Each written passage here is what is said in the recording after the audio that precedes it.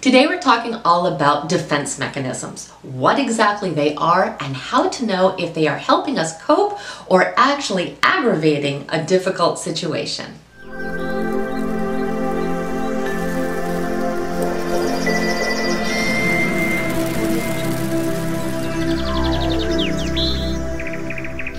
Welcome back. My name's Nina and I'm a life coach that specializes in personal development. Here at this channel we talk about everything having to do with our emotional well-being, understanding our own psychology, and leading our best life possible. So if you aren't already a subscriber, please take a moment and become one. We definitely want you to stay connected. So what exactly is a defense mechanism? Well, we can really define it as any mental process that we initiate, usually unconsciously, to help us avoid conscious anxiety or conflict. We can think of it as a way we might use to either think or behave that tries to protect or defend our self-image or even our self-esteem. It's a way we can really distance ourselves from the thoughts, feelings, or actions that are just too painful for us. Now, these defense mechanisms can be used to help us cope, and many times can actually be very beneficial and healthy for us to use. But a lot of times these defense mechanisms that we use are unhealthy, and they can actually either aggravate a problem or potentially cause new problems. One interesting thing I wanted to briefly touch upon was that it was actually Sigmund Freud's daughter, Anna Freud, that really developed these theories and really refined the theories of defense mechanisms. Now, from there, of course, it was expanded upon into what it is today in modern day psychology. Now, psychologists tend to categorize defense mechanisms by how primitive they are. So we can say they go from being very primitive to very mature. And the more primitive they tend to be, the least effective they are going to be in the long term. So they are very, very short-term solutions, if you can even call them solutions. So let's go ahead and talk about some of the more common defense mechanisms that are used. Now, this is definitely not a complete list, but I wanted to talk about some of the different mechanisms that you may actually recognize. You want to remember also that every single human being needs to protect themselves. So it is, of course, the reality that we all use defense mechanisms. It is important, however, that we learn to really identify them and make sure that we are using defense mechanisms that are actually helpful to us and that don't cause any further damage to our life. So if some of these things kind of ring a bell to you, you're not alone, and we will talk about, after this list, some of the more mature ways that we can use defense mechanisms. But let's start with some of the more primitive types of defense mechanisms. Now, the first one is denial, and this is probably the most primitive one of all, but here we are really just denying any kind of fact or reality. We are saying that a situation, event, thought, or feeling never ever happened in the first place in an attempt not to feel the pain associated with it. Now, the second one is regression, and this is when we might revert to an earlier stage or time in our life where we felt we were more safe or secure. So this is where we try to deal with difficult situations by adopting different thought patterns or behavior patterns that we had in years prior. So we might see this, for example, if an older child is sick and goes to the hospital and you notice that they are sucking their thumb. An adult might do this if they are under an incredible amount of stress and have to work that day, but instead they decide they are going to stay in bed and play video games all day. Number 3 is acting out. In acting out, we are going to engage in very extreme behavior in an attempt to really express feelings that we otherwise really can't communicate. So for example, instead of having the ability to say to someone, well, what you said just really hurt my feelings, you may, punch the wall, or you may shove someone aside. But you do something that is kind of extreme in nature that is usually not very appropriate. And this can even include, unfortunately, self-harm as well. Acting out is one of the most dangerous types of defense mechanisms because, of course, it can cause harm to other people and, of course, to our own selves. Number 4 is projection. In projection, we take our own thoughts and feelings and we put them upon someone else entirely. So an example might be that you are a very dishonest person, but you call everybody else a liar. This really happens when we really lack personal insight or self-awareness. Now, the 5th one is called displacement. In displacement, we take our negative thoughts and feelings about a particular person or object and we take it out on a different person or object. This usually happens when we feel that we can't really safely express how we are feeling to the person that it actually involves. So for example, you might be really angry at your husband, but you instead yell at your child. This type of defense mechanism is actually really ineffective because it really helps nothing and actually harms someone who has nothing to do with the situation, and that can cause other problems as well.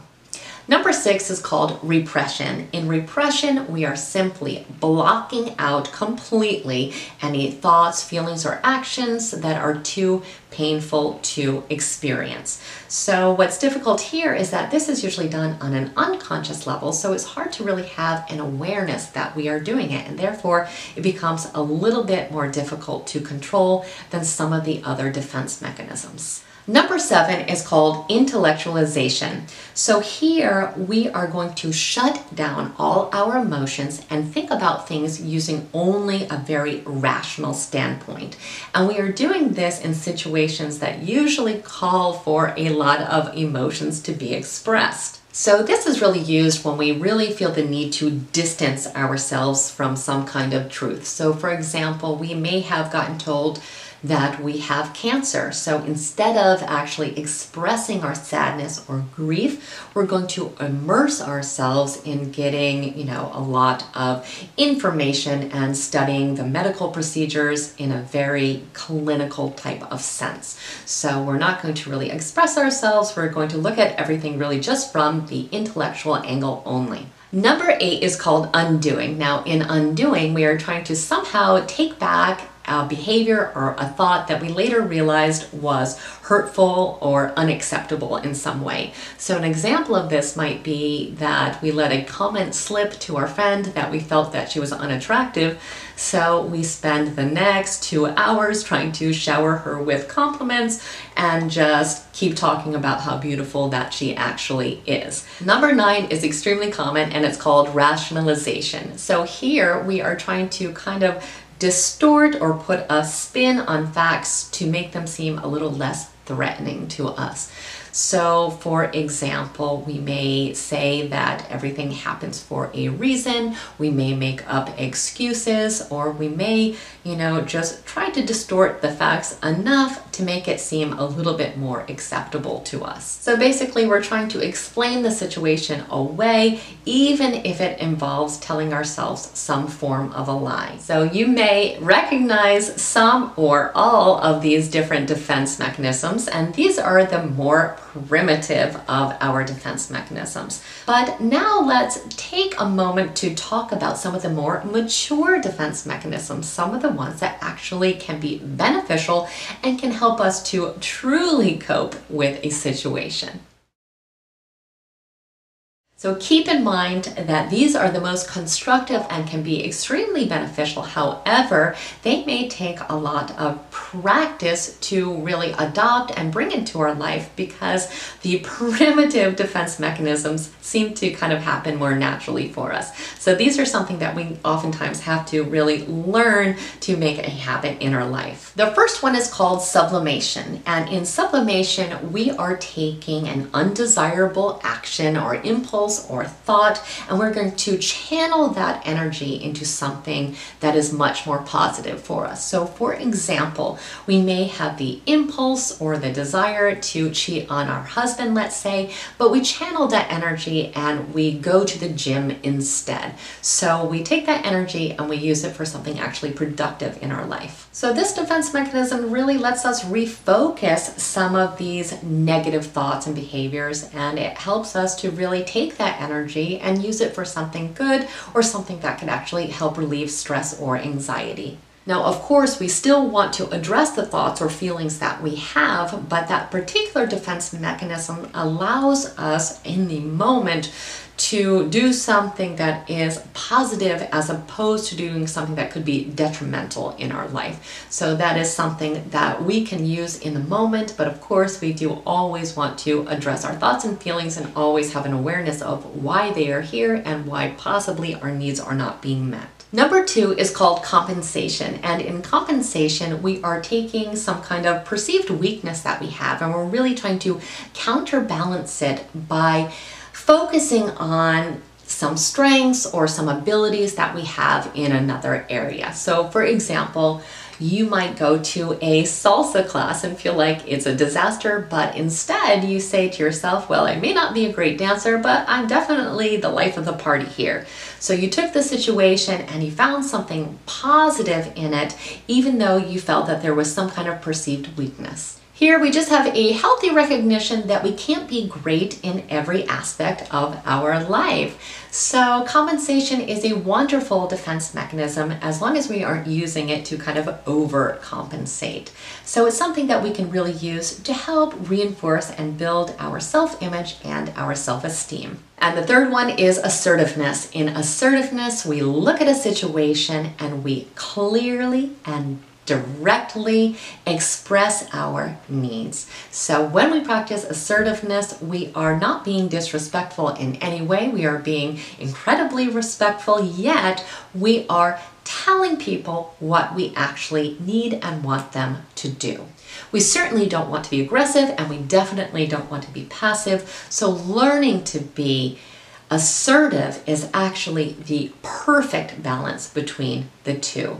When we are practicing assertiveness, we are having our needs met in a healthy and constructive way. It is, as I mentioned before, the absolute best defense mechanism we could ever learn to use and the most beneficial communication tool that there could ever be. So those are all the defense mechanisms that we are going to talk about today. And as I mentioned, that is not a complete list. There are many, many, many different defense mechanisms that we use as human beings, again, to try to avoid pain as much as possible and to protect ourselves.